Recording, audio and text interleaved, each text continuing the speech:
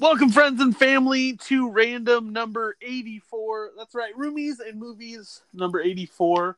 We're doing something a little different for this year. We're going to try doing this once a month at least, doing this print to screen adaptation.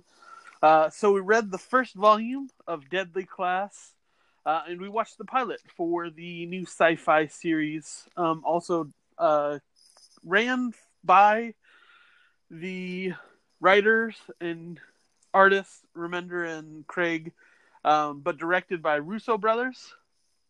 The pilot was anyway. I'm sure there. No, it wasn't. What?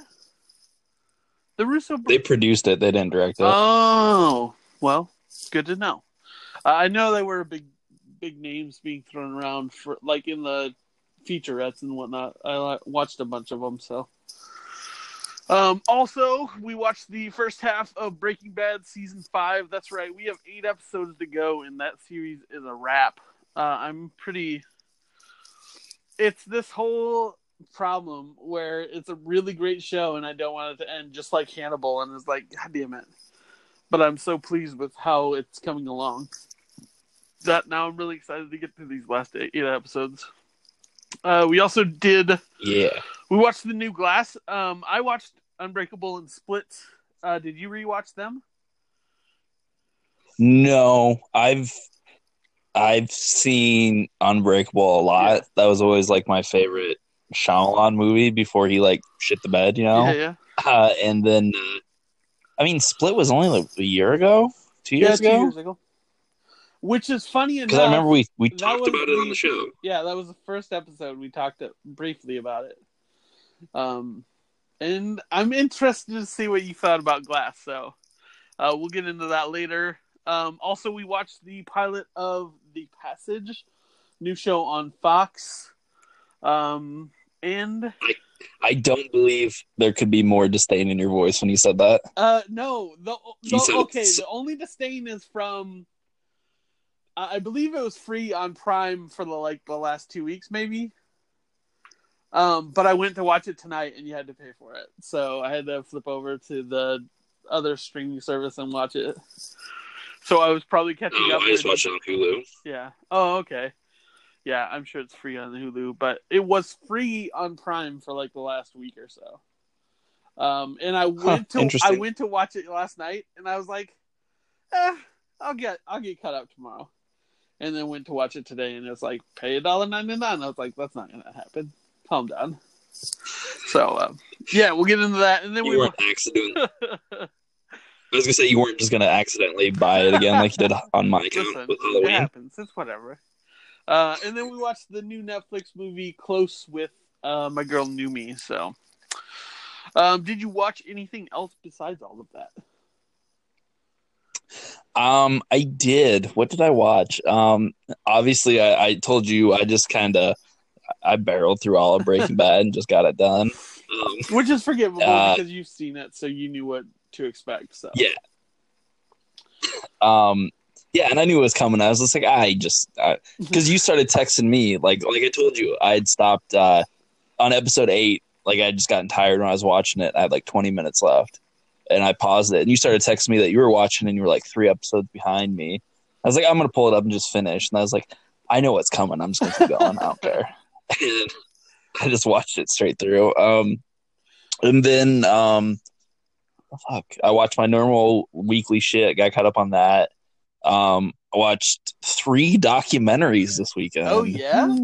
What were those on? Yeah. I watched one called Shirkers. It's about this is it Korean? I don't even remember. A Vietnamese? I'm drawing a blank already. Anyway, it was just this these couple young girls in the 80s getting into film and foreign film and wanting to make their own movie. And this guy who helped them produce it, who was their film teacher, and he was this really weird, creepy guy, and kind of the idea of this lost film because he screwed him over and stole all the film reels and stuff, and what it means to them to finally get it back and try and figure out what this guy's motive was and stuff. And it's really interesting. It's really good. And then Where'd you watch that on? I watched the competing documentaries, one on Hulu, one on Netflix, of the failed Fire Festival, which is just a shit show. Wait, so which documentary was better? The Netflix one, by far.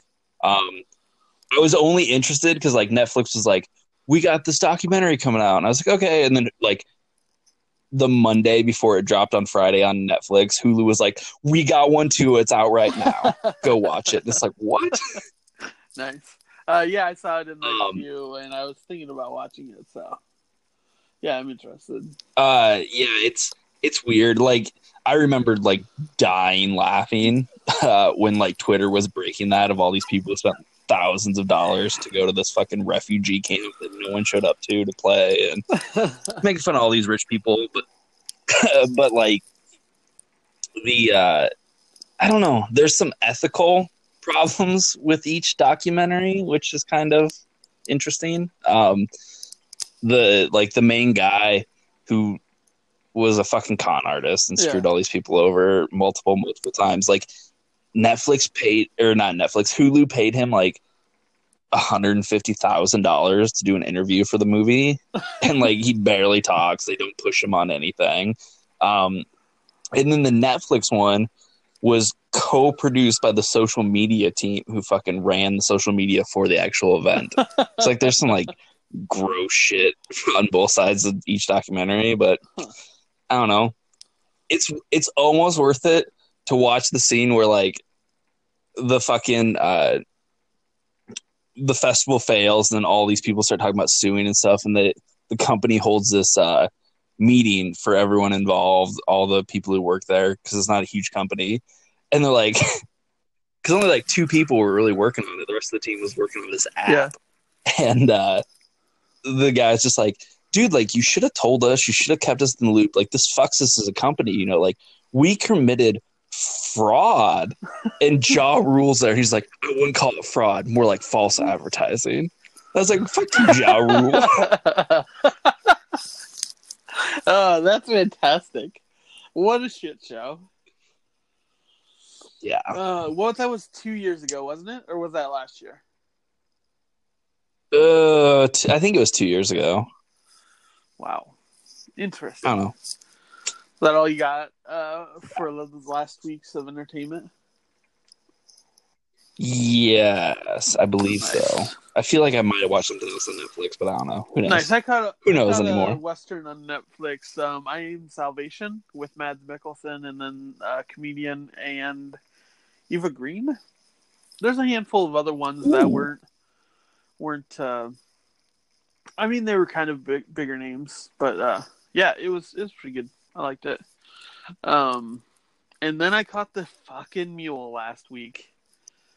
Boy. Oh yeah, how was that? What a terrible movie. Boy, God.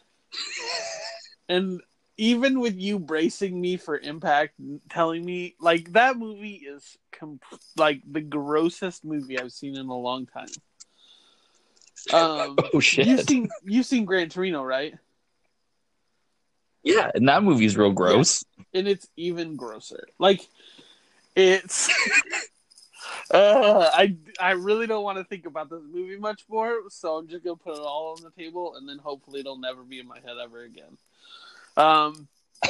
It's basically old ass white Clint Eastwood, being racist and American as he can possibly be, has a problem with so he's a flower gardener expert type thing, and he never spent time with his family because he was going around with his friends to all these flower events, winning all these trophies for his flowers and shit. It's spends half the movie with him just running into different groups of minorities and just throwing vulgar slang at them, like he's one of the group. It's so gross. he is kind of excommunicated from his family because he just was never there and didn't give a shit, whatever. So his granddaughter wants to reconnect with him. So he loses his business, whatever, shows up to her graduation before his daughter gets there, and like they make a big scene that he was never there and now he's kicked out of his place because he just doesn't give a shit, blah blah blah. And like he's leaving us because everybody threw a big fit, and he realizes his daughter's not going to be at her daughter's reception because he's there. So he goes to leave, and like some random guy out of the crowd is like, "Hey, you looking to make some money? All you gotta do." It's ridiculous. So the premise is because Clint Eastwood has driven all over the country in this beat up old Ford truck that he has stickers plastered on the back window from all these states he's driven. This guy walks up, starts talking to him about driving. He gets a job just driving across country, and he's like, "Hey, yeah, that sounds pretty good. I'll make a quick buck." And like starts running drugs, and it's just a dumb premise. Narratively, it's just awful. You have Bradley Cooper trying to bust these guys, and they have a run-in, and the end of the movie ends with him getting caught on like one of his last runs, and like he's just doing these runs to help fix up his town. Like the first ride he does, he buys a brand new Lincoln truck, whatever, and then gets his money for his granddaughter. And then he gets a third run is to fix up the local VFW. And it's just like, and then you put him in these scenes and he's just gross. Like it's like your grandpa at any reunion, just gawking at all the young people. It's like, it's immensely gross. So he gets busted, and the end of the movie, it ends with him going to jail, and basically he admits he's guilty of this because his lawyer starts to argue that they were taking advantage of him because he was old and didn't know what he was doing. And he's like, "No, I knew everything. I'm completely guilty." And it's like, well, I guess now that you're back in the family, we'll visit you in jail, even though you've only been with us for the last week because your ex-wife was dying of cancer and didn't tell anybody. It's just such a bad movie. Ugh. So yeah, that's The Mule. Don't go see it. What's really funny is like this is not just from me coming. I was at the gym today, and one of my older gentlemen that is taking one of the classes that I take, he was talking about The Mule too, and he was like, "Yeah, his last 3 movies have just been real shit." And I was like, "Yeah, we were talking about the same thing like a few weeks ago." Like, and he's like, "Yeah, I took my wife to The Mule, and like we should have walked out, but like we sat through it, but it was just a bad movie, so definitely don't see it." So like when I went to go see my Aquaman 4D Super Experience, and I went to the new theater here in town, I pre-ordered my tickets through Fandango, and like I couldn't get like the kiosk to scan my ticket, so I went up to the actual ticket taker, which is the worst. Oh, yeah. I'm so glad like everything's fucking automated now, and I don't have to talk to people. But like there was 3 kids in front of me, and this was like I want to say this was like 10 o'clock on the Sunday night. Like, you know, it was like I wanted to catch one of the later showings opening weekend of Aquaman. Yeah. These 3, they had to be like 16-year-old kids were in front of me, and I was like, fucking Christ, they're going to be sitting right next to me in Aquaman. I know it. And they were just like, The Mule, please. And I was like, what the fuck? Good. They deserve a terrible movie experience.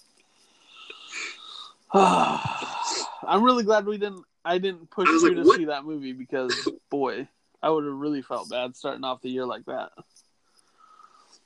Like, I can't remember where it was in the episode chronology, but you were definitely like, the mule comes out this week, and I was like, go fuck yourself. Like, not doing it. It was like a month ago. I remember the moment, and I was like, yeah, to hell with that. I don't remember why I was pushing for it, but I was like, yeah, I really hate his last couple movies. So yeah, that was my last week or so. You want to dive into Deadly Class then? Well, it depends. Is that where you want to start? Yeah, that'll make it easy. Unless you want to start with Breaking Bad, because I can always clip Deadly Class after we get done with Breaking Bad. So you want to? You're riding this. I'm just riding this train. Let's go with Breaking Bad then. Let's just keep it on these rails. If you're interested in Deadly Class, I will have it clipped in the next couple days, and I'll just have it by itself. So if that's all you're interested in, either jump forward probably 20-30 minutes, see if we're talking about it yet, or wait a couple days, and then I'll have it clipped out. So getting into it, Breaking Bad Season 5, Episodes 1 through 8. Luke watched this last week. I got cut off this week. We were discussing about possibly splitting this last season into 4 different parts, and I'm so glad we didn't. Thinking about it, and I mean, it would have worked, but this 8th episode break going into the next 8 episodes is so perfect of an ending. Like, it's that moment where it's like, I really need more. And I almost pushed on when you said you had just finished it off, and I was like, well, fuck it, we'll just do all the whole finale. And I was like, no, I'll wait, because I've got to let these 8 episodes soak in, because there's some good shit that happens. Like I was taking it 2 episodes at a time, and like there were so many moments that were just catching me off guard. And a lot of that is Jesse. Like, we've seen him evolve over these last couple seasons, but like this season he takes it to a completely new level, and like his character is showing his intelligence that he's learned over these what keeps getting me is this whole series has transpired over just 1 year. Yes, because we see Will have his 51st birthday. Mm-hmm. And the growth Jesse has done in just like the last 2 months or whatever, showing he's capable, showing he's smart, having these great ideas. Like, if he would have had an idea of how to do something in those first 2 seasons, nobody would have batted an eye. But you see him have 2 really excellent, great ideas that nobody else thought about, at least in this season. And I remember just talking to you about it, like the moment. I'm trying to think. But he was discussing the magnets, erasing the computer, and like the brilliance in his plan enacted by everybody else that has grown to trust him, because he puts his loyalty in these people that are close to him. But man, his character is a whole different ball game for the season, and I love it. And like in terms of that, like he's the one who saves him. Mike was like, grab your money and run. It's over, boys. It's been fun. And Walt's just like, what if we mail them a bomb? How about that? Yeah, I love it. But like so we end the 4th season and realize that Gus's computer that's been recording all the stuff in the lab and whatnot is something they overlooked when they burned down the lab. So we start season 5 trying to decide how we're going to deal with that. Mike's pretty smart, figures out where that it's been tagged, it's in evidence, and they only have a short time to get to it. What's really great is like each episode is so packed with everything that keeps the story moving. And like, I don't, like you said, this story hasn't slowed down even a little bit. Like, we don't have moments where we're just filling time. Like, I feel like all these bits are necessary. So, we get the flash forward to start off season 5. Oh yeah, machine gun time. Machine gun time, which is crazy because you see what a dramatic path Walt is on so far. And he's only escalating things further and further, even though Jesse wants him to, like, whoa, slow down, think about this a little bit more, like, which is unreasonable because I feel like Jesse's in a position where Walt was when he started this whole series. It's just Jesse's able to make connections better than Walt was back then, and he doesn't have Walt's luck, so he has to rely on the plan. And then they get to the problem of erasing the hard drive with the magnet in the truck. And to end that first episode, back into season 5, Walt walks into the door, grabs his wife, and says he forgives her. And I was blown away at the pompousness of Walt. And, like, we talked about this a few times over these next 2 or 3 episodes, how you've been saying it probably since the end of season 3, I think. Basically, Jane's death. How Walt has become this monster and how there's no redeeming this character, and, like, it's very audacious and just in your face now. He believes himself to be the monster, so he wants everybody else to see it as well now. Well, even more than that, he's knocked off Gus. He's taken out all his enemies. He's king shit now. Why shouldn't he have everything he wants? And think back to where we were in the season 2 premiere, where he watched Tuco beat that guy to death in the junkyard, and he comes home and he's feeling small and powerless, and he tries to take that out on his wife sexually, and he's appalled at what he's done and he can't believe it. But now he's just holding her prisoner and just does not care at this point. He owns her, Mm-hmm. And speaking of that, back when he watches Tuco beat that guy, he's discussing how much money he needs to leave for his family. Jesse remembers that. So when Walt tries working towards building this empire, and, like, Jesse's like, when's enough? Like, we have more money than we can ever spend, to the point where Walt just has a fucking pallet stacked with cash in a storage locker and doesn't even know how much it is because his wife just stopped counting. He just piled it up and piled it up. You also get you get to see the Madrigal side, the higher operations of Gus's, how he connected with this company that has fingers, like, everywhere. And it starts out with the head guy. The FBI comes to see him. He grabs a defibrillator and kills himself in the bathroom. So you know things aren't right with that whole situation now that they're cracking through these people. Then you get the hit out on Mike in the confrontation that brings forward, and you see Mike going to lengths to tie up these loose ends that he knows aren't going to be a problem, but now that there's been a hit on him, he has to rectify that situation.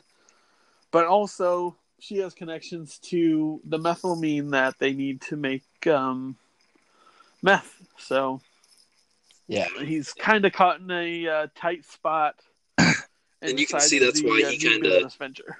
He realizes, he, as much as he wants to be done and, like, wants nothing to do with Walt, like, he realizes he needs that money to pay off his guys and recoup the Mhm. his nest egg that got seized by the feds. Like, he is forced to go back into business with the person he absolutely does not want to go back into business with, and it works Yeah. out about as well for him as it does for everyone else who partners up with Walt. Yeah, for sure. So that leaves them getting a new place for a new scheme for a new lab, which the lab was probably the coolest part of season 5, because we see where they went from the RV to the super lab to now they're kind of untouchable with this whole scheme that they're doing, and doing the bug tent or making meth in houses that nobody's questioning that they're being tended for bugs and everything. And then you see them splitting up that money later, and then the legacy costs come into effect. And you start with this huge stack of money for everybody, and basically that's all cut in half by everything they have to pay off, for the mules, for the legacy, and for the lawyer costs and everything else. Like, and then Walt has a problem with that because he just sees this mediocre stack left after this giant stack that was in front of him. But he realizes the cost of doing business by himself. Like, he doesn't have the network that Gus had and the ease to deliver product everywhere else. Yeah, and like he has that line where he's just like, this is less than we had when we were working for Gus. Now we own it, we get this much less.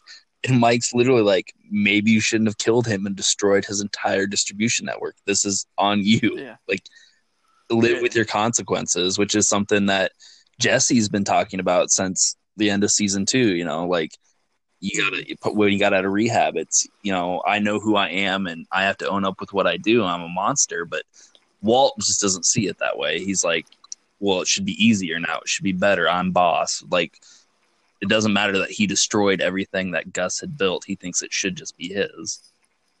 Yeah.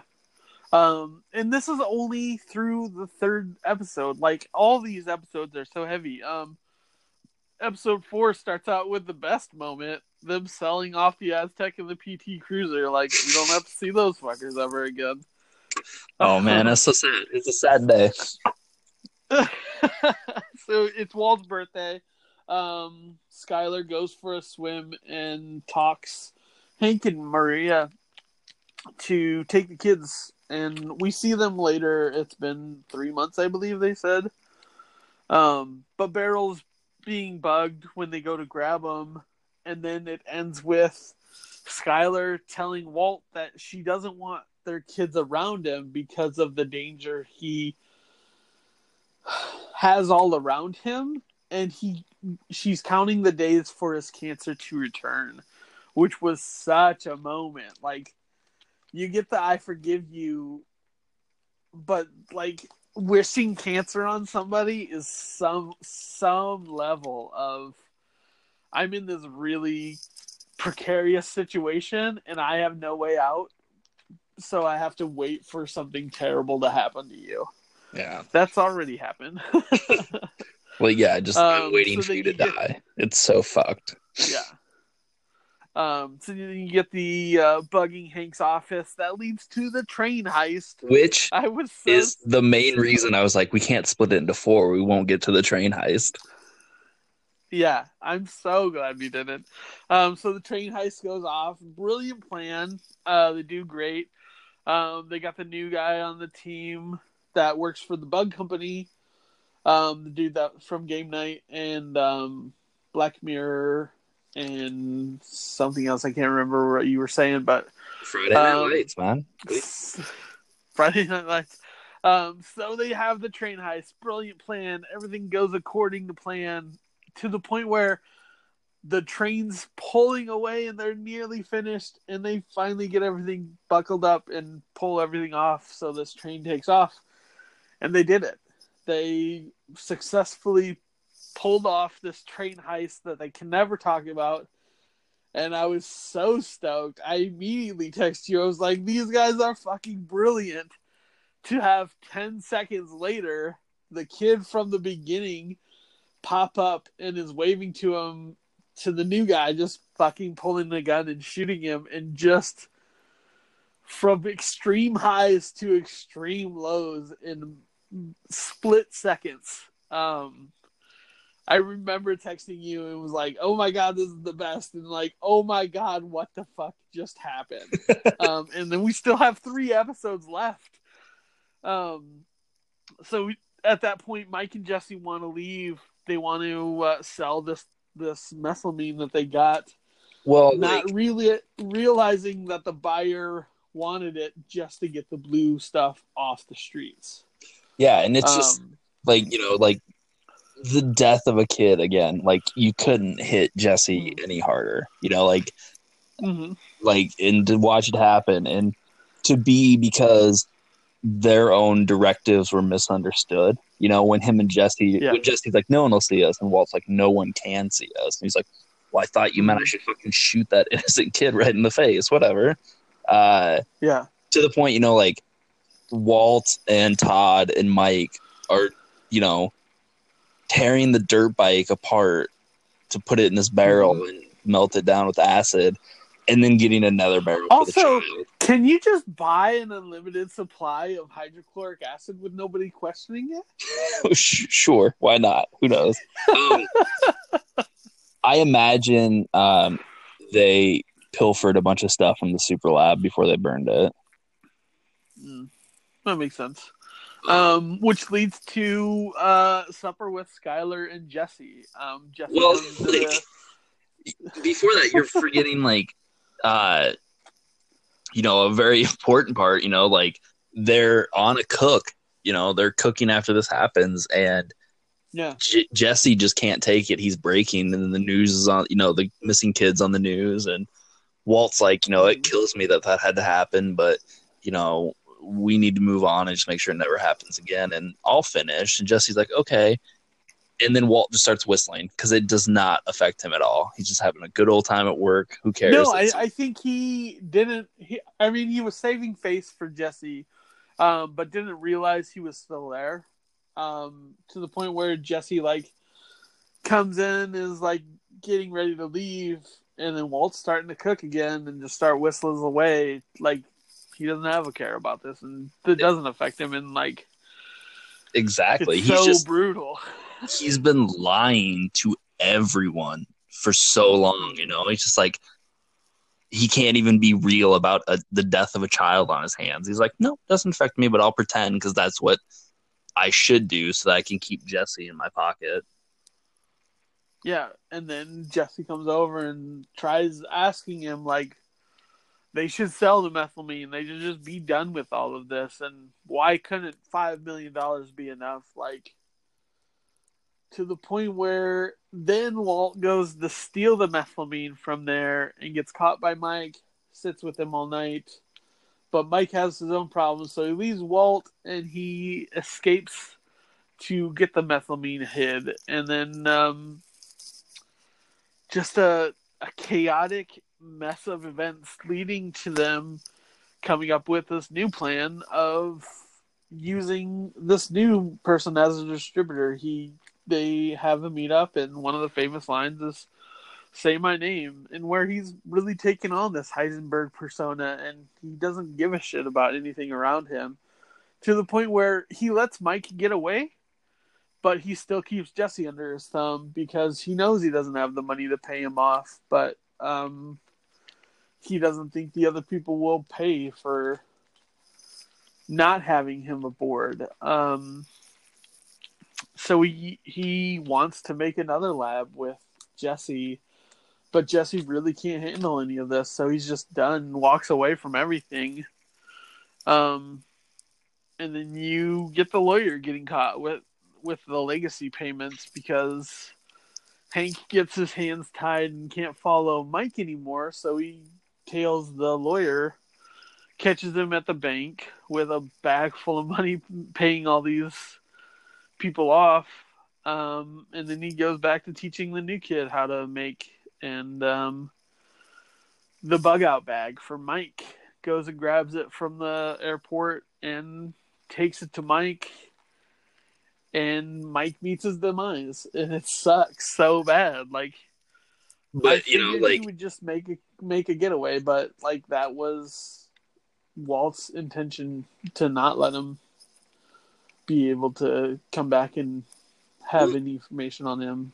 I don't know that it was. I think Walt took the gun instinctually, like he wasn't going to let it sit in the bag that was given to Mike. But watch him. If you watch that scene, Mike just starts yelling at him and he bruises his ego. He's like, Yeah. You're not that great. This is all your fault. Whatever. I'm done. And then you see Walt storm back to his car. And then, because I think the gun was in his car. So he didn't even have it on him when he went to go talk to Mike. He walks back to the car, gets the gun, and then runs over and shoots Mike. It was all because of his bruised ego about what Mike was saying. And it's even more disturbing is because he tracks down Mike and makes sure that he dies at that point, to the point where he still needs this list. And when Mike is dying and telling him just to fucking leave him alone, that he's like, oh yeah, I guess I can talk to that other lady that has this list of people's names that I need. So I didn't really even need you at all. And to the point where it's like, yeah, you just died a needless death because you met Walt, basically. Yep, you were in his orbit and he ruins everything. Somehow he gets out fine, but everything around him gets destroyed. Just this wake of destruction in Walt's path. In episode 8, finally, you have. Oh wait, we can go back. We did skip over the dinner scene. Oh yeah, the dinner scene was fucking so good. So like last week, earlier in the season, Walt starts drinking. And I was like, oh my god, Walt's gonna spill the beans and everything. And like, Luke sends me this gif of them sitting at the table drinking water, and I was like, that's interesting. But yeah, we should be worried about Walt. Back to the supper, where that gift's from, and I was like, oh my god, it's the water gift. But you have Jesse playing nice with Skylar, and he's like, he really doesn't want to be part of this anymore, and Skylar's so fed up with all of this shit that she just doesn't care about any of it. And you have these competing forces trying to get away from Walt, but he has a stranglehold on them and their outlook of future. So yeah, just what are they to do? Jesse trying to treat it like a normal dinner, being like, hey, these are great green beans, good job. And she's just like, did Walt tell you about my affair? It's like, Jesus Christ. It's so cringeworthy. And she's just like, fuck it, I'm just gonna have a drinking problem. It's whatever. And you have that. And then the leads. I was gonna say, you also have that part which we briefly touched upon, but like Jesse, when he's trying to get out, he tells him, are you in the meth business or the money business? What is this? And Walt finally sits him down. He's like, I'm in the empire building business. There is no ceiling for me. I need to keep doing this because I have nothing left. Yeah, I mean, he doesn't have his kids. He doesn't. I think he has a car wash, I suppose, but that doesn't really count for much. Yeah, it's just such a wild turn of events. Like, and then Walt just to like stop giving a fuck and is like, this is all he wants to do. And it's like, it doesn't make any sense, but then you see that power that he commands from people knowing who he is and what he's done now. I'm still waiting to see the hammer drop because he's the one that killed Gus. And I think that'll probably be coming. But even though we've seen him in the future getting that machine gun, so we'll see how that plays out. Which is, it was a full year in the future because he was doing his 52nd birthday at Denny's. But yeah, so you start episode 8 with him just being like, well, my new neo-Nazi friends, let's commit some prison murders. But even before that, he finds, or the lady wants to distribute his stuff to Czechoslovakia now, and like, now he is building that empire that he so desperately wanted, and like, and then those killings. So this is the point that was spoiled for me a few weeks back, Oh, is this the They spoiler? were all talking. Yeah, they were talking about the 12 people they had to kill in like 10 minutes or 2 minutes time. Yeah. And it was playing out so differently in my head, but the way it was orchestrated was so fantastic. I thought they were going to be in like the same prison. There was just going to be one riot and all these people were going to be dead. But the way it played out was perfect. And Walt's telling them that, or them telling Walt that it couldn't be done, and he's like, "No, you're going to do it exactly like I wanted to, and everything's going to be fine." And it's so ridiculous. Then he drops the money off for Jesse. Oh my god, that scene! Like I obviously knew he wasn't there to kill Jesse because I've seen the show, but like, just like one, he shows up and Jesse's so scared he has to go get a fucking gun before he answers the door, and then after they had the nice little reminiscence about the crystal ship, he's just like, "I'd left something for you," and you're like, "Oh god, what's in the bag? Is it a fucking dead kid? Is it a bomb? Like, what did he do?" Just fucking money. Just fucking money.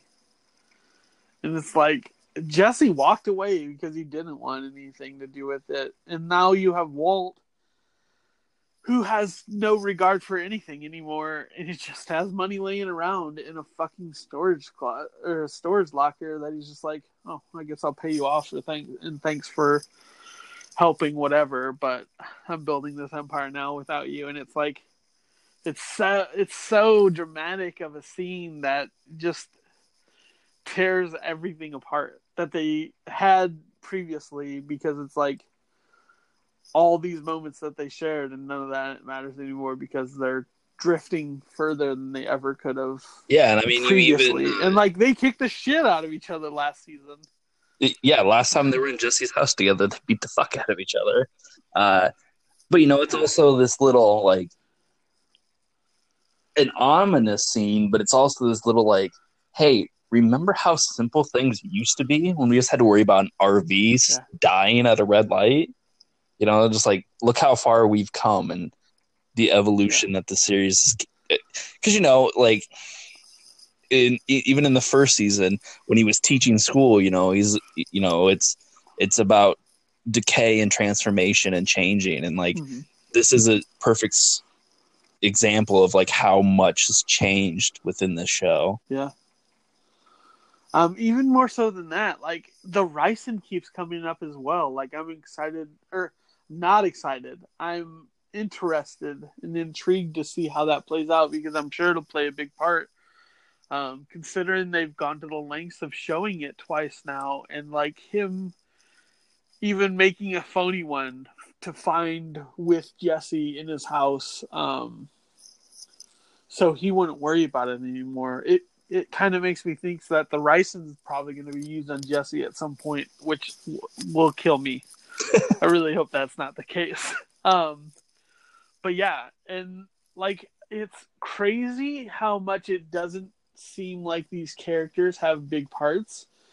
To the point where Hank gets a promotion, like they bug his office, but at the end of this 8th episode of season 5, Hank finds the book that he got from the other cooker. I can't even think of his name, but Gail.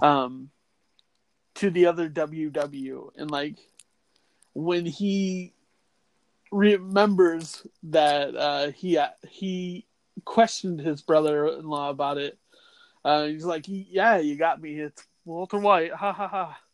But like, it'll be interesting to see how this all smashes together in these last 8 episodes. Like, and you were saying that it was a year between this episode and the next. Like, I'm pretty sure like that would be the most ridiculous time to wait for to see the next thing that happened. Like, I'm glad I only have to wait till tonight to watch what happens next. So, oh man, just wait till you see what happens next. So yeah, I'm fucking stoked on Breaking Bad. Like, when you said it had no breaks now, like I didn't believe you, but damn. Oh, and I guess the other thing going into the next part of the season was Walt retired, right? I'm done. Mhm. I need my family back. He's given it up. But Yeah. what happens now that Hank finally knows? This person he's been chasing for a year, he finally knows who it is and just has to prove it, Mm-hmm. It'll be interesting, man. I'm so excited. And also, I'll flip back and forth between last season when it went, the 3 up crawl space through the finale is such a great run of episodes. There's a 3 episode run in like the second half of the season that I think might be better. Just it's good. And I'm looking forward to it. So, yeah, that's Breaking Bad for the first half of season 5. We'll see what awaits us for the finale. I'm pretty pumped.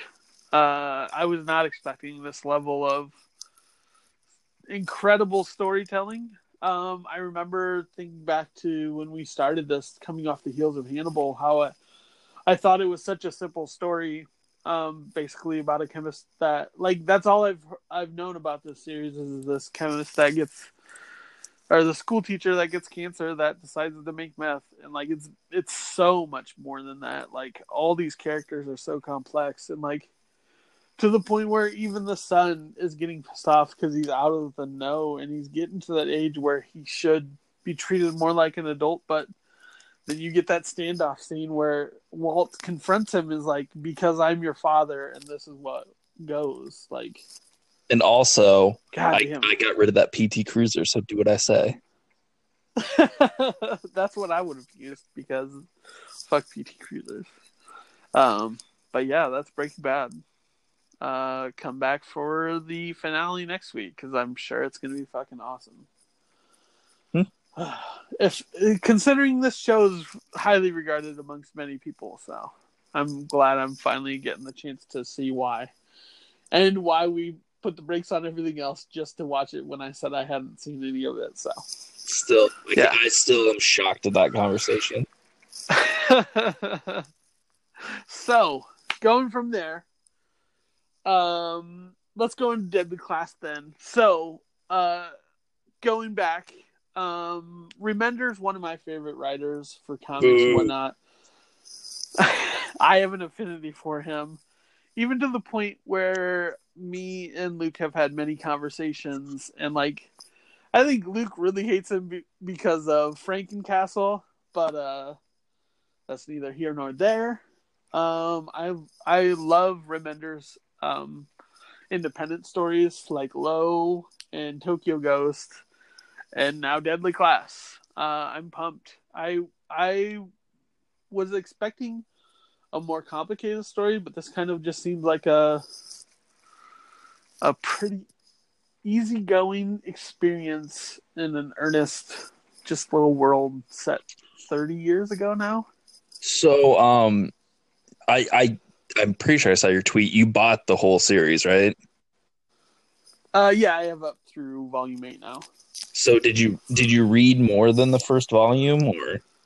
No, I was real tempted to, but I figured I'd hold off. Just because I'm trying to read at least one trade a week, because I have a huge stack that I have to get through.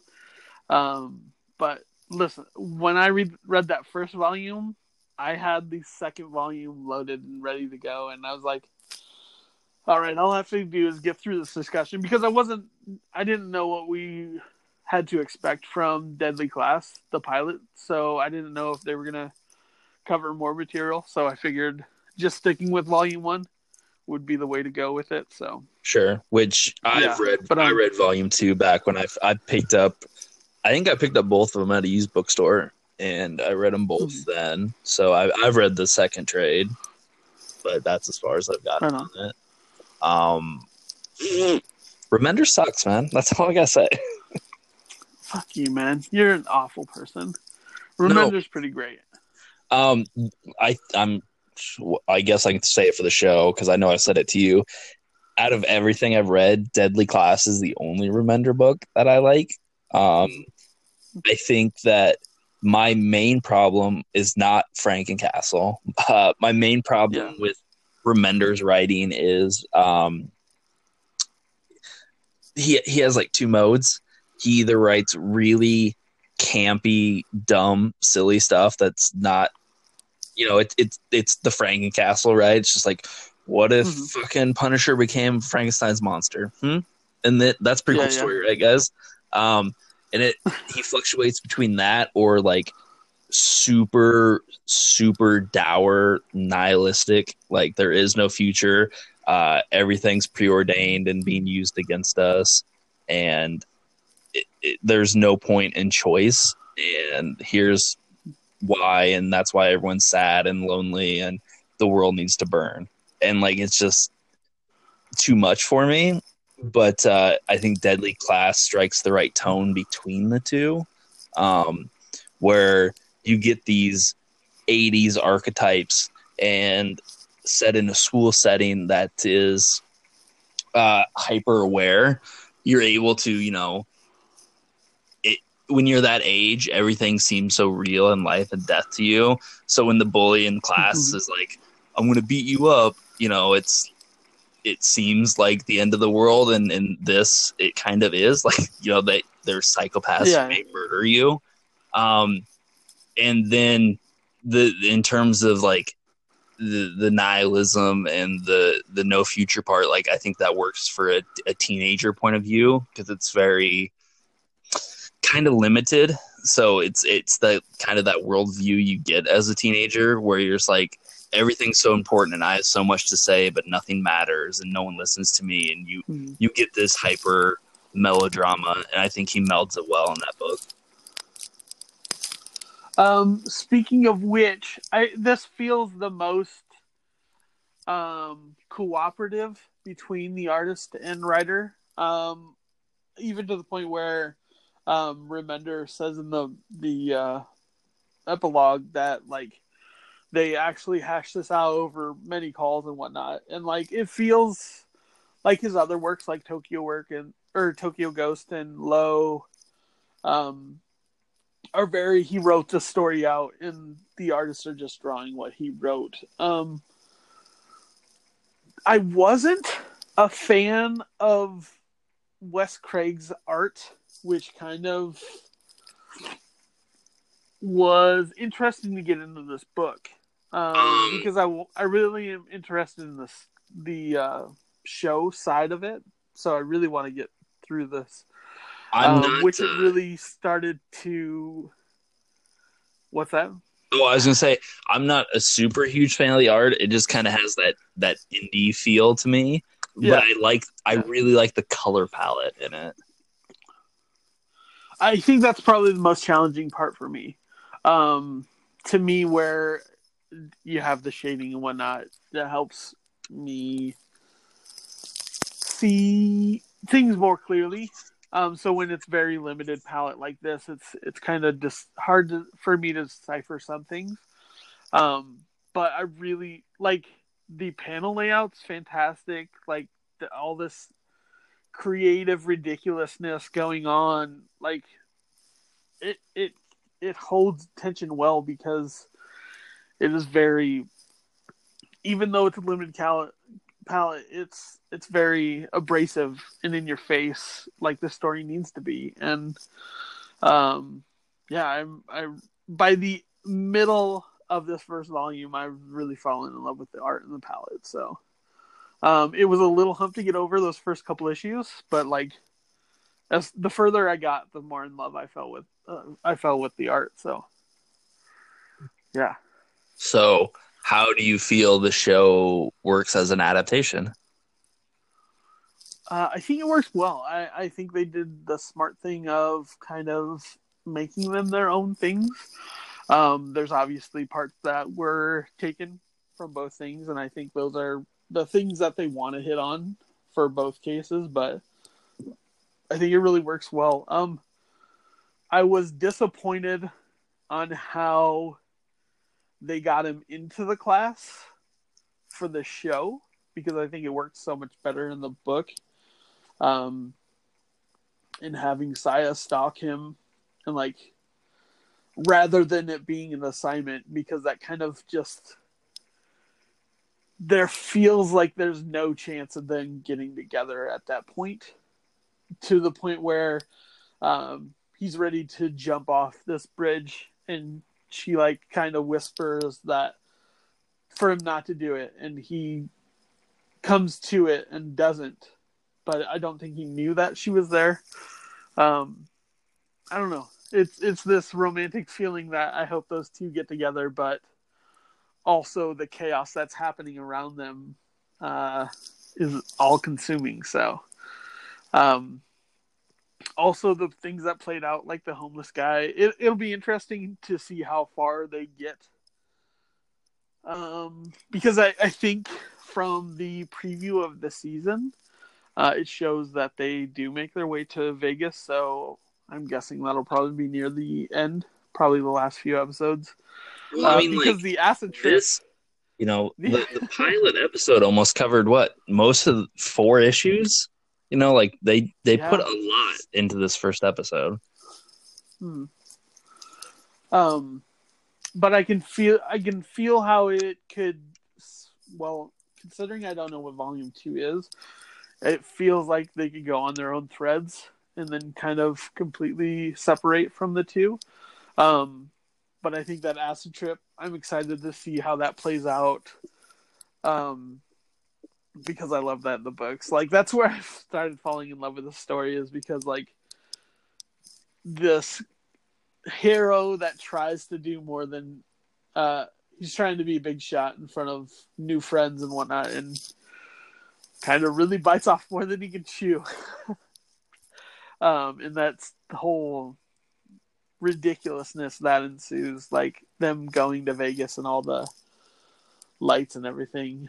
Even the jackpot, like you got to believe that I yelled "Hello, Dougie" style when he hit it big. But I love the design of the characters for the show and everything. I'm pretty sure I fell in love with Maria's design just because I don't know. I'm on this trip with Day of the Dead stuff that, like, her whole costume just is too fucking cool. Because it's such a classic against everybody else. I love how they did Billy in his mohawk fucking up. So, yeah, I'm excited to see where the show goes. I'm interested. I think it needs to get more the character focus that the show or that the book has. But I feel that's also a problem with the pilot. They're, because I can point out, that this person's playing this character in terms of, like, the Breakfast Club, right? Here's the nerdy one, here's the jockey one, here's the rebel who's hiding something. But those are just archetypes. They haven't filled those characters out yet. But I'm hoping that's just because they're doing so much in the pilot. Yeah. And it seems like they're going to have room for that. Yeah, I'm excited. Are we going to watch this weekly or just kind of do a wrap up at the end? I'm cool with just kind of like touching base on it when we need to. Right on. Yeah, I'll be watching it weekly. So if something happens, then I'll be like, hey, maybe catch up. Yeah, it's going to be one of those things where you're like, episode 4 is really good. And I was like, cool, I have to watch 3 episodes. And, like, I'm not sure if it did in week to week, but it's fine. Weirdly, we could do it like we did with Sharper Objects and do like 4 episodes out and touch on it again. My weirdly enough, even though I was saying that I like the palette in the book, I don't think it works well on the show. I think it looks kind of flat and drab. Yeah, I think some of the choreography is not quite up to snuff, but we'll see. We'll see what happens when they get going.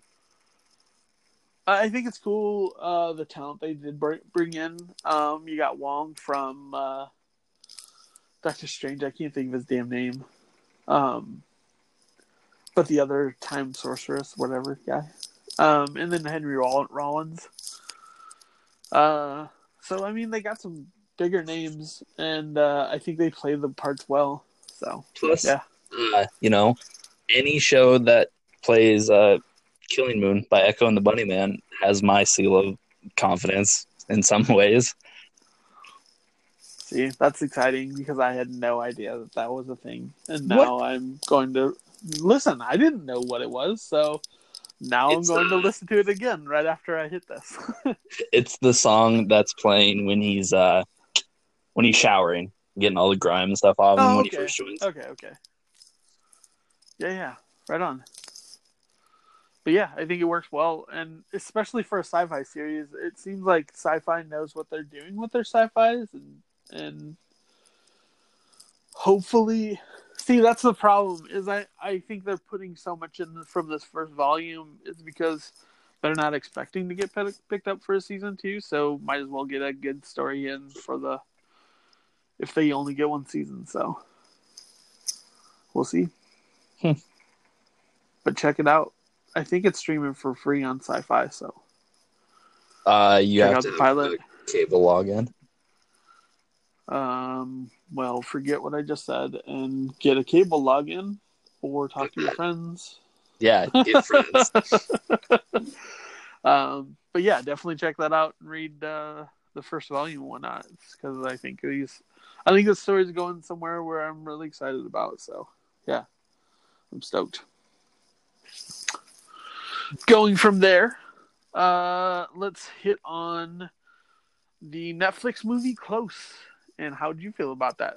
Man, that movie's bad. It was bad. Thank you.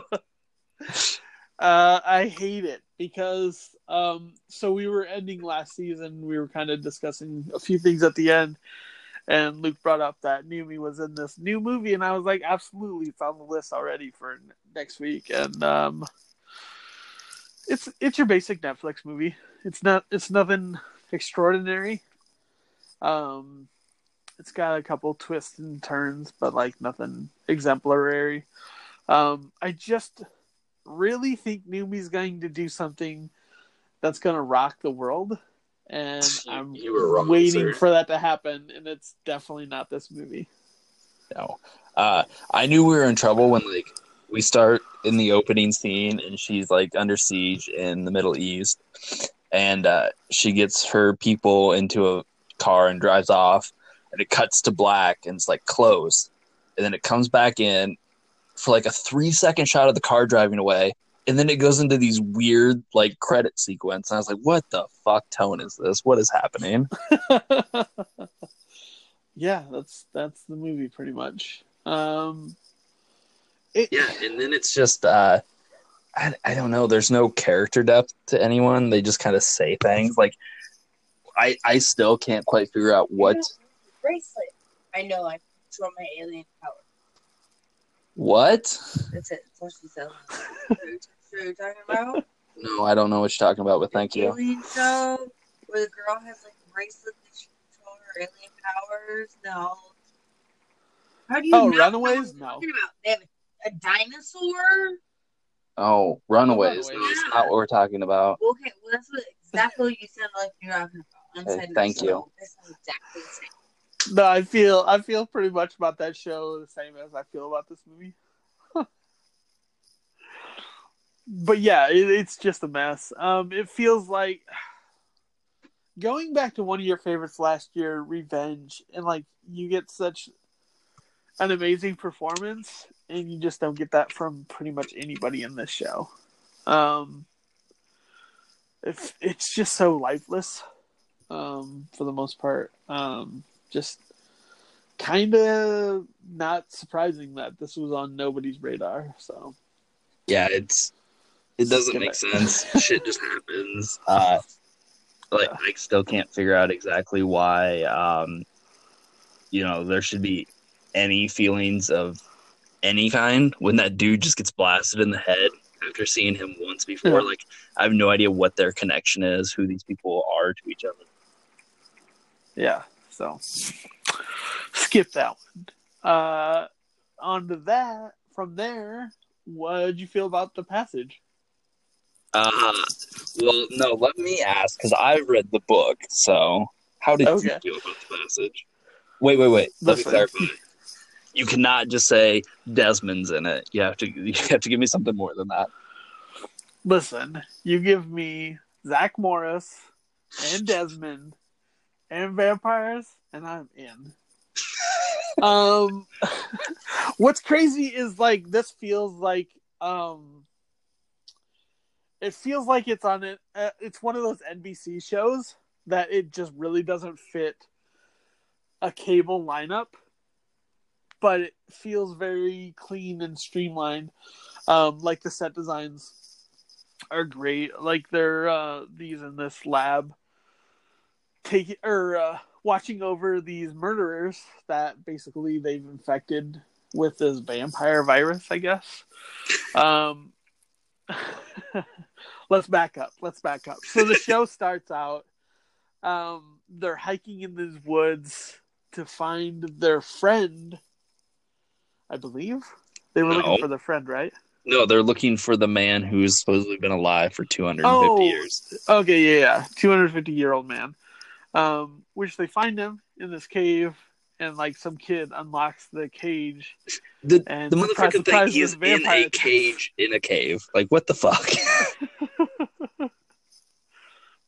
Surprise, this vampire attacks. And then you get this. Isn't that right? Jump forward. And that dude just randomly knows to stake it. He's just like, I don't know, the bullets aren't stopping it, and that one dude just rolls up and stakes it. Yeah, because he's read a vampire story to the point where the next thing is they're describing these diseases and like all these murderers that they've infected with this and whatnot, to the point where they're like, we're not gonna call them vampires, but wink, they're definitely vampires.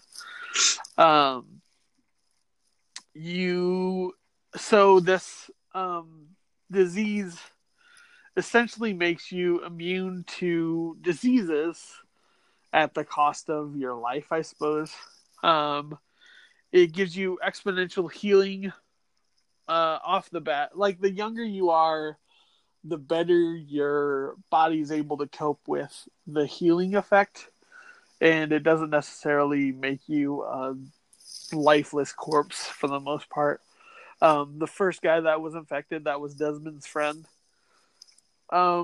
is the head guy now, I suppose. And he just hasn't done anything since they've returned and he healed. And there's this chick that the youngest of these killers that has been infected that hasn't lost her age, but she's kind of lifeless. And they have a really cool dynamic dreams. Where these, I want to say that they're able to speak to people through their dreams. And like, this is only told to Desmond because Desmond's not experiencing these nightmares, but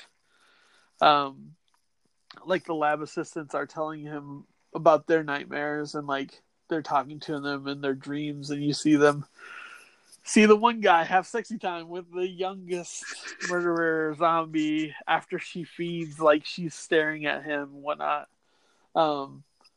Yeah, there's some intriguing stuff with that, but the bulk of this story lies with Zach Morris going, which is a sentence I never thought anyone would say.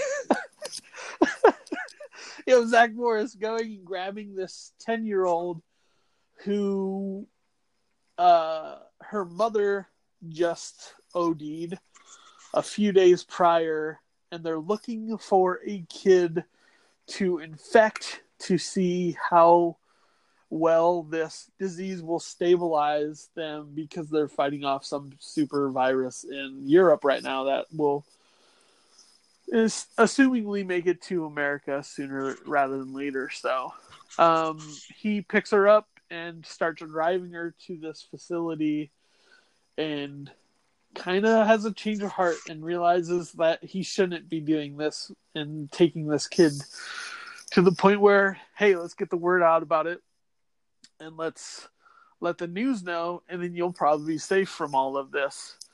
And he goes to turn himself in and realizes that was a bad decision, because they been tracking him to the point where they've kind of silenced everything around him, and he realizes this a little too late.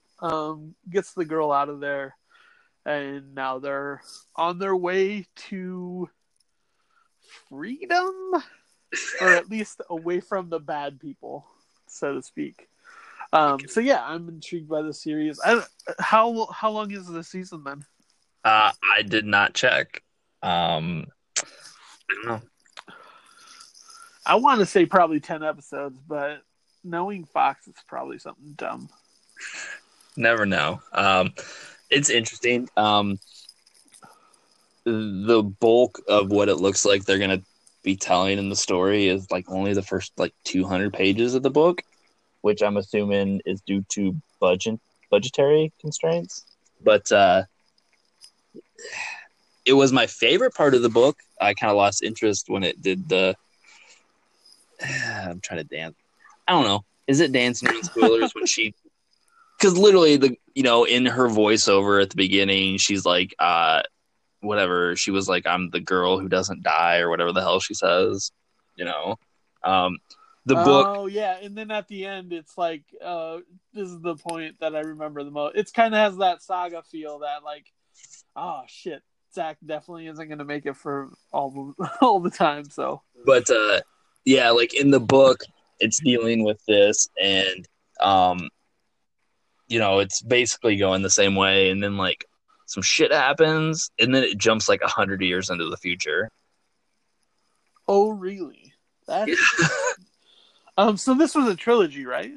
It was. I've only read most of the first book. I actually didn't even finish it, but yeah, it's like a it becomes a post-apocalyptic book. Oh, that's fascinating. I mean, I'm intrigued by it. I don't know. Basically, when I texted my buddy who's also read the book, I was just like, man, I don't know if this is bad enough to keep watching or not, because like it's not quite there. It's like it's kind of like guilty pleasure thing, but then it's also not good enough to watch. What's really funny is we're gonna get 3 episodes in, and I'm gonna be like, remember that part I don't like about The Gifted, where they rely heavily on family and dealing with that crap? It's probably going to be that, because I don't foresee Fox doing anything different. I don't know, man. It could be fucking Vampire City all the time. I don't know. Listen, I hope it's Vampire City. I'm in on vampires. Like, fucking give me that girl with the stakes just going around being Little Blade. I'm down for that. So you're saying you want to watch Buffy? That's what you're saying. Oh, is that where we're going?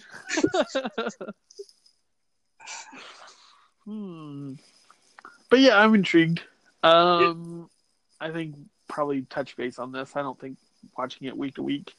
No, I'm willing to check out the second episode, and I think I'll give me an idea of whether I want to stick with it or not. So we'll come back in 2 weeks, and we'll report on the next 2 episodes.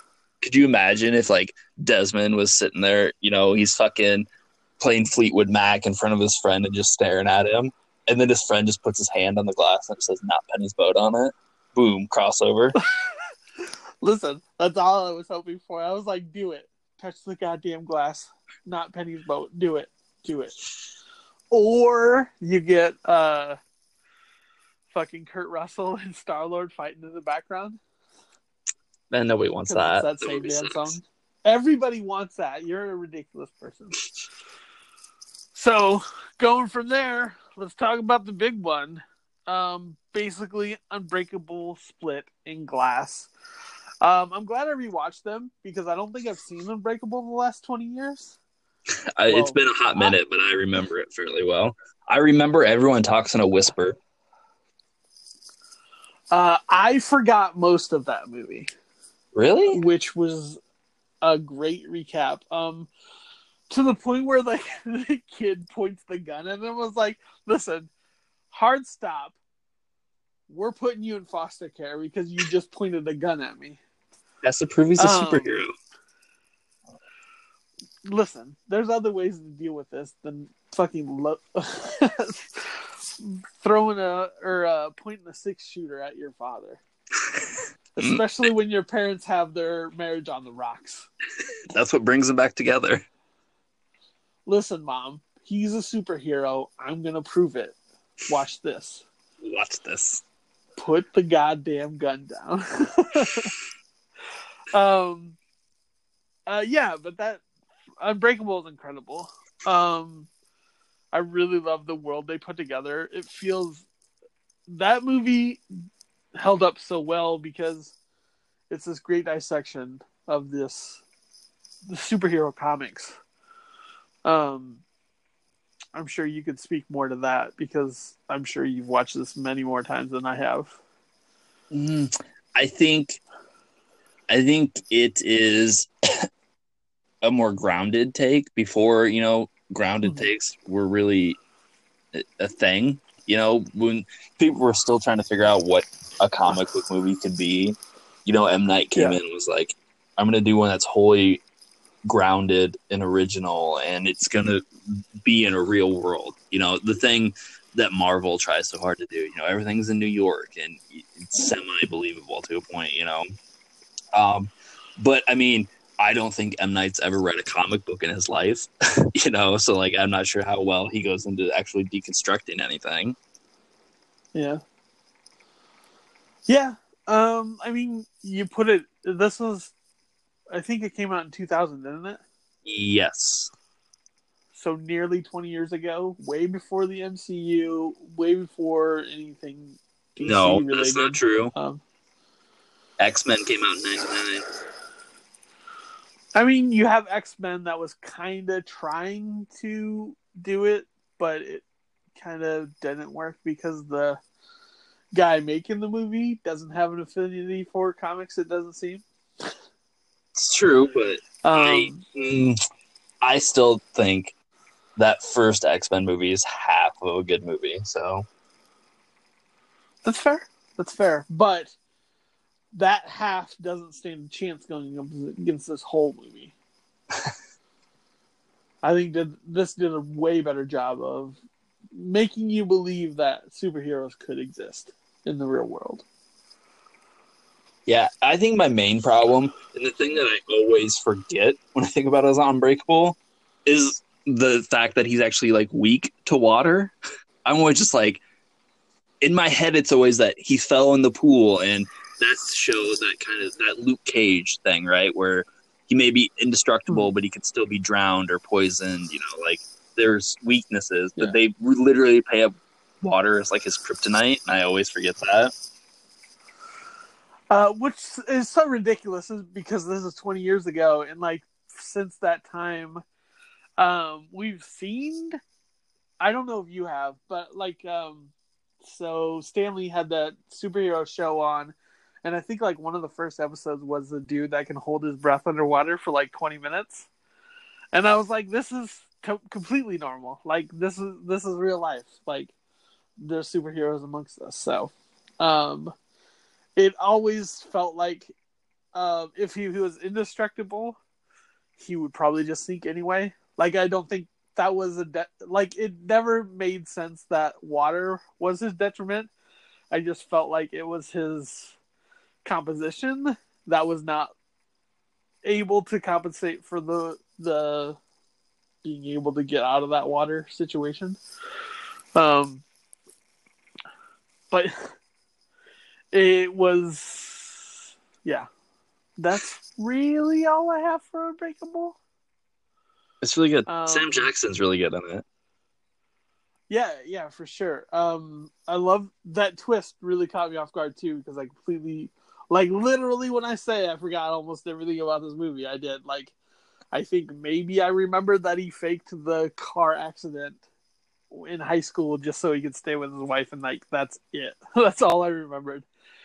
So when that twist hits, I was like, oh yeah, this is an M. Night Shyamalan movie, because it was oh, what a twist.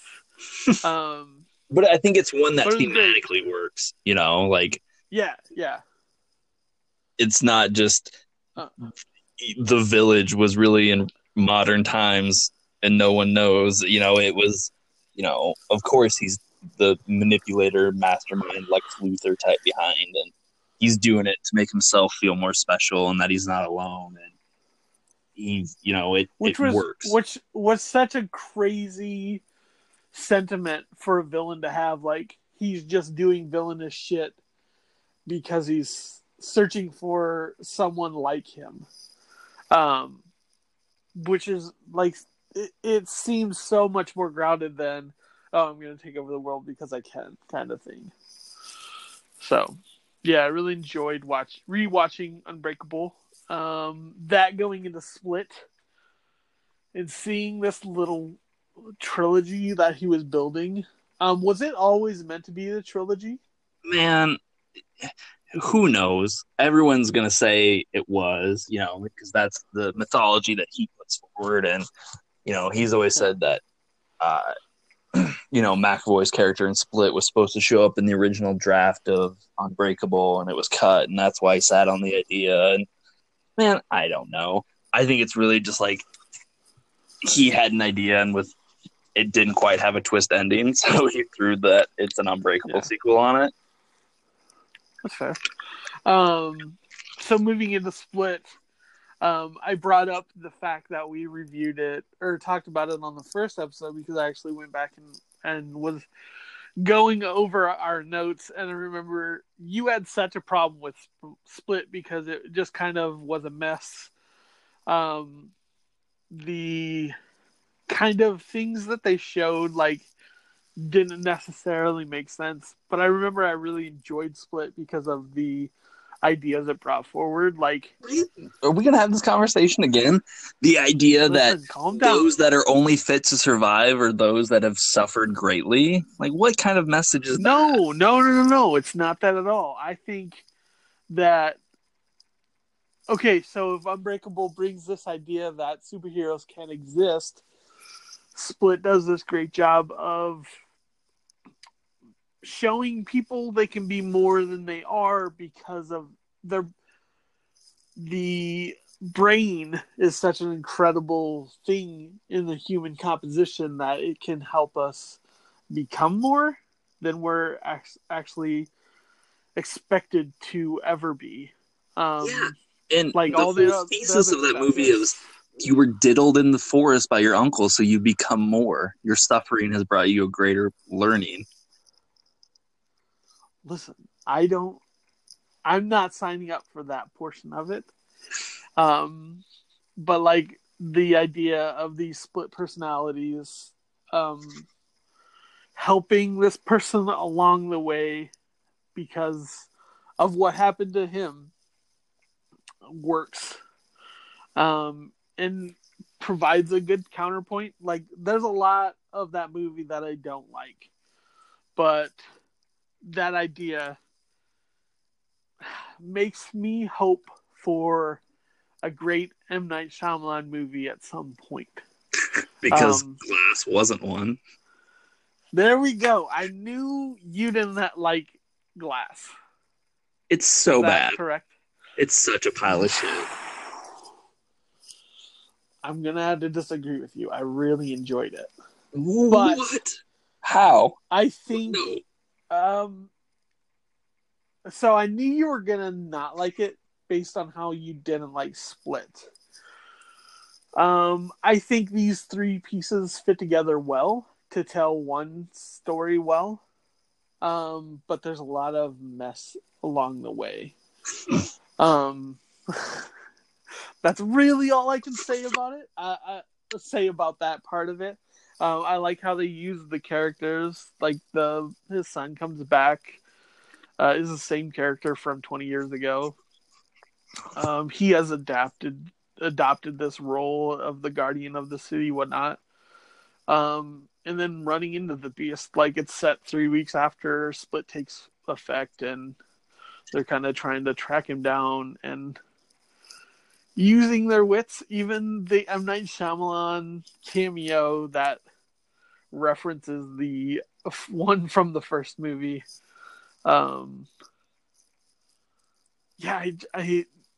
There's a lot that kind of works for pieces along for this puzzle. Well, the main problem I will say, is... if you're watching this movie by its lonesome, it's kind of just a mess and an It's a mess amalgamation. no matter what. Let's not fool anybody. Yeah. One, pretty much everything you just lauded is the first 15 minutes of the movie. And then we get this horribly long, boring, dull stretch where they're locked in a mental institution and they're pissing me off because you can't listen, like you can't show me two films before that blatantly, physically, overtly says that people with powers exist and then spend half your movie being like, maybe you're just crazy. You ever think about that? Really not happening. No, bitch, I saw it already. I've seen this motherfucker take a shotgun blast and climb across walls and a man survive a train wreck. You've already spent two films establishing that this is real and it happens. You can't spend the third movie being like, maybe not. Huh? Did you ever think about that? Yeah, I see where you're coming from now. I looked at it the way that so I didn't watch any trailers for this movie, whatnot. But like the day before I saw this, I came across the one with superpowers, one's a beast, one's super intelligent, and then the super skeptic. And I was like, is she the actual villain of this movie? And like, it seemed like the role she was playing was more evil than anybody else in the whole movie. To the point where she's pressing them to have surgery because they are incredible beings. And she just wants to make she's trying to get them help that they don't necessarily need. Then the twist comes and it's like, oh, well, fuck you guys. And then the second twist comes and is like, yay, guys, I guess. And then the third twist comes and you're like, what is even happening? This is so nonsensical. And like, yeah. So much, like, explain to me this. How did they have all those cops and those lights fucking rigged outside that warehouse when done and they just found where the beast was? Like, how it doesn't make any sense. It's I'm guessing the kid called it in. Why would the kid call it in? Because he knew how dangerous the other guy was and how tired his father was trying to. It seemed like it. Interesting. And then I don't know. You bring back Casey from the first film or from Split and give her nothing to do. Like, you've neutered any character growth that person went through in the last film by having them be just a plot device in this one, where she just gets to be Black Widow to his Hulk. I think, like, I like McAvoy in Split. I think he's turned up to 11 in this film, and it's almost exhausting to watch in this time. Like, there were clear. I thought they were doing some really good things with the Horde, like keeping them like on top of everything in the struggle, and to the point where they actually called forth his original self, and he's like, I don't fucking care what goes on, I just don't want to be part of this anymore. And it's like, damn. But you know, like, at least in Split he had, you know, like three or four like main characters, and he kind of went between them. In this, there'll be scenes where like he goes through like 10 personalities in like one shot takes, and it's just like, calm down, man, this is giving me nothing. I think he was pretty brilliant in Split, and this kind of, as you're saying, it was pretty exhaustive. And then like, you know, that weird part where like Sam Jackson doesn't show up until halfway through the movie, and he doesn't even actually start like talking or doing anything till 2/3 through the movie. And then Bruce Willis just disappears after the first 15 minutes. He's just like chilling in my cell. I guess when the third act drops, I'll come back out, guys. But otherwise, don't look for me. Yeah. Yeah.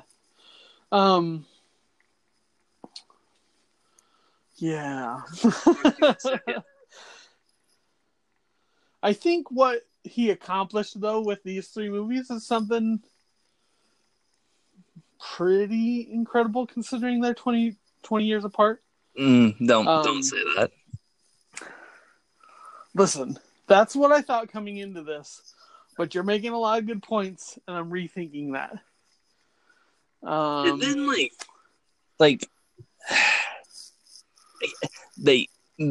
oh my god, the twist is incomprehensible, and I don't understand. There's a secret cabal that's stopping anyone with powers from existing, and they murder all 3 of these characters. But then, you get to this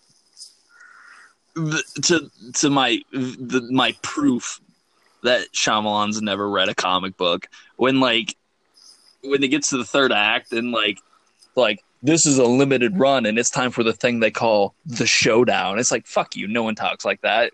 Shut up. And then when Sam Jackson's dying, it's just like, it wasn't a limited series. It was an origin story. I'm like, what the fuck does that even mean? You're just saying things. Stop it. Damn it. Yeah. Because I honestly thought that when he was saying, it's an origin story, I thought he knew they were all going to die at this point, and it was going to be... Yeah, that's what I figured too.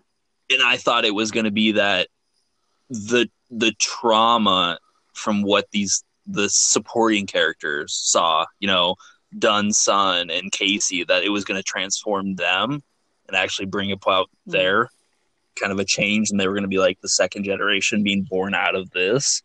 Because, it's no fucking secret that comic book hinges on loss and death and origin stories. So, yeah. Kevin dying in Casey's arms and Dunn being drowned in front of his son. I figured that was going to be the trigger, and he's found more people, and this is kickstarting their X gene, to say in parlance. But it just doesn't make any sense. It just becomes this weird mess that just keeps going and going at the end. Yeah, that makes a lot of sense. The way I saw it was, it felt very much like what that first Matrix movie did, spread over 3 movies worth. And him ending this is not the ending, it's the beginning kind of moment. When he was it's the origin story. I never want to revisit this world again, but I think he's probably going to touch it again. I could definitely see him using characters again. But I hope he doesn't. Because, yeah, I'm kind of over this world. But I would still be pulling for M. Night Shyamalan. I think he's got a decent head on his shoulders, and I think he's trying new things that not many others are. Did you ever watch The Visit, the movie he did before Split? I did not. Okay. I need you to go watch that movie and come back to me and talk about your thoughts on M. Night Shyamalan. All right. I can do that. That's something I can do for you. But, yeah, go maybe kind of see Glass. I don't know where I stand on it anymore. So, yeah, that's random number 84. Yeah, it's 84. What are we watching for next week, then? Shit. I drew... The Kid Who Would Be King. You're actually going to see it? Dude, it's Joe Cornish. I'll watch this. I love Attack the Block so much. I will watch his kids movie sequel or follow up. Oh shit! I am so fucking pumped right now. I figured this was gonna be the like King Arthur story that I watch once a year, and you're like, yeah, fuck you. But I'm fucking pumped knowing that you're gonna see it. So so we got that. As far as I know, that Serenity movie with Anne Hathaway and Matthew McConaughey is finally coming out after being pushed like 3 times. Right on. And then we'll finish up Breaking Bad. And then we have, I want to say it's called Polar. The Mads Mikkelsen is a hitman on Netflix movie. Ooh. Yeah. Fuck yeah. Let's fucking party. Yeah. And then I'll probably watch The Visit this week. Fuck yeah. All right. Well, that'll do it. We'll catch you next week for all that good stuff. So, peace out, pineapple, and good stuff. Later. What a twist.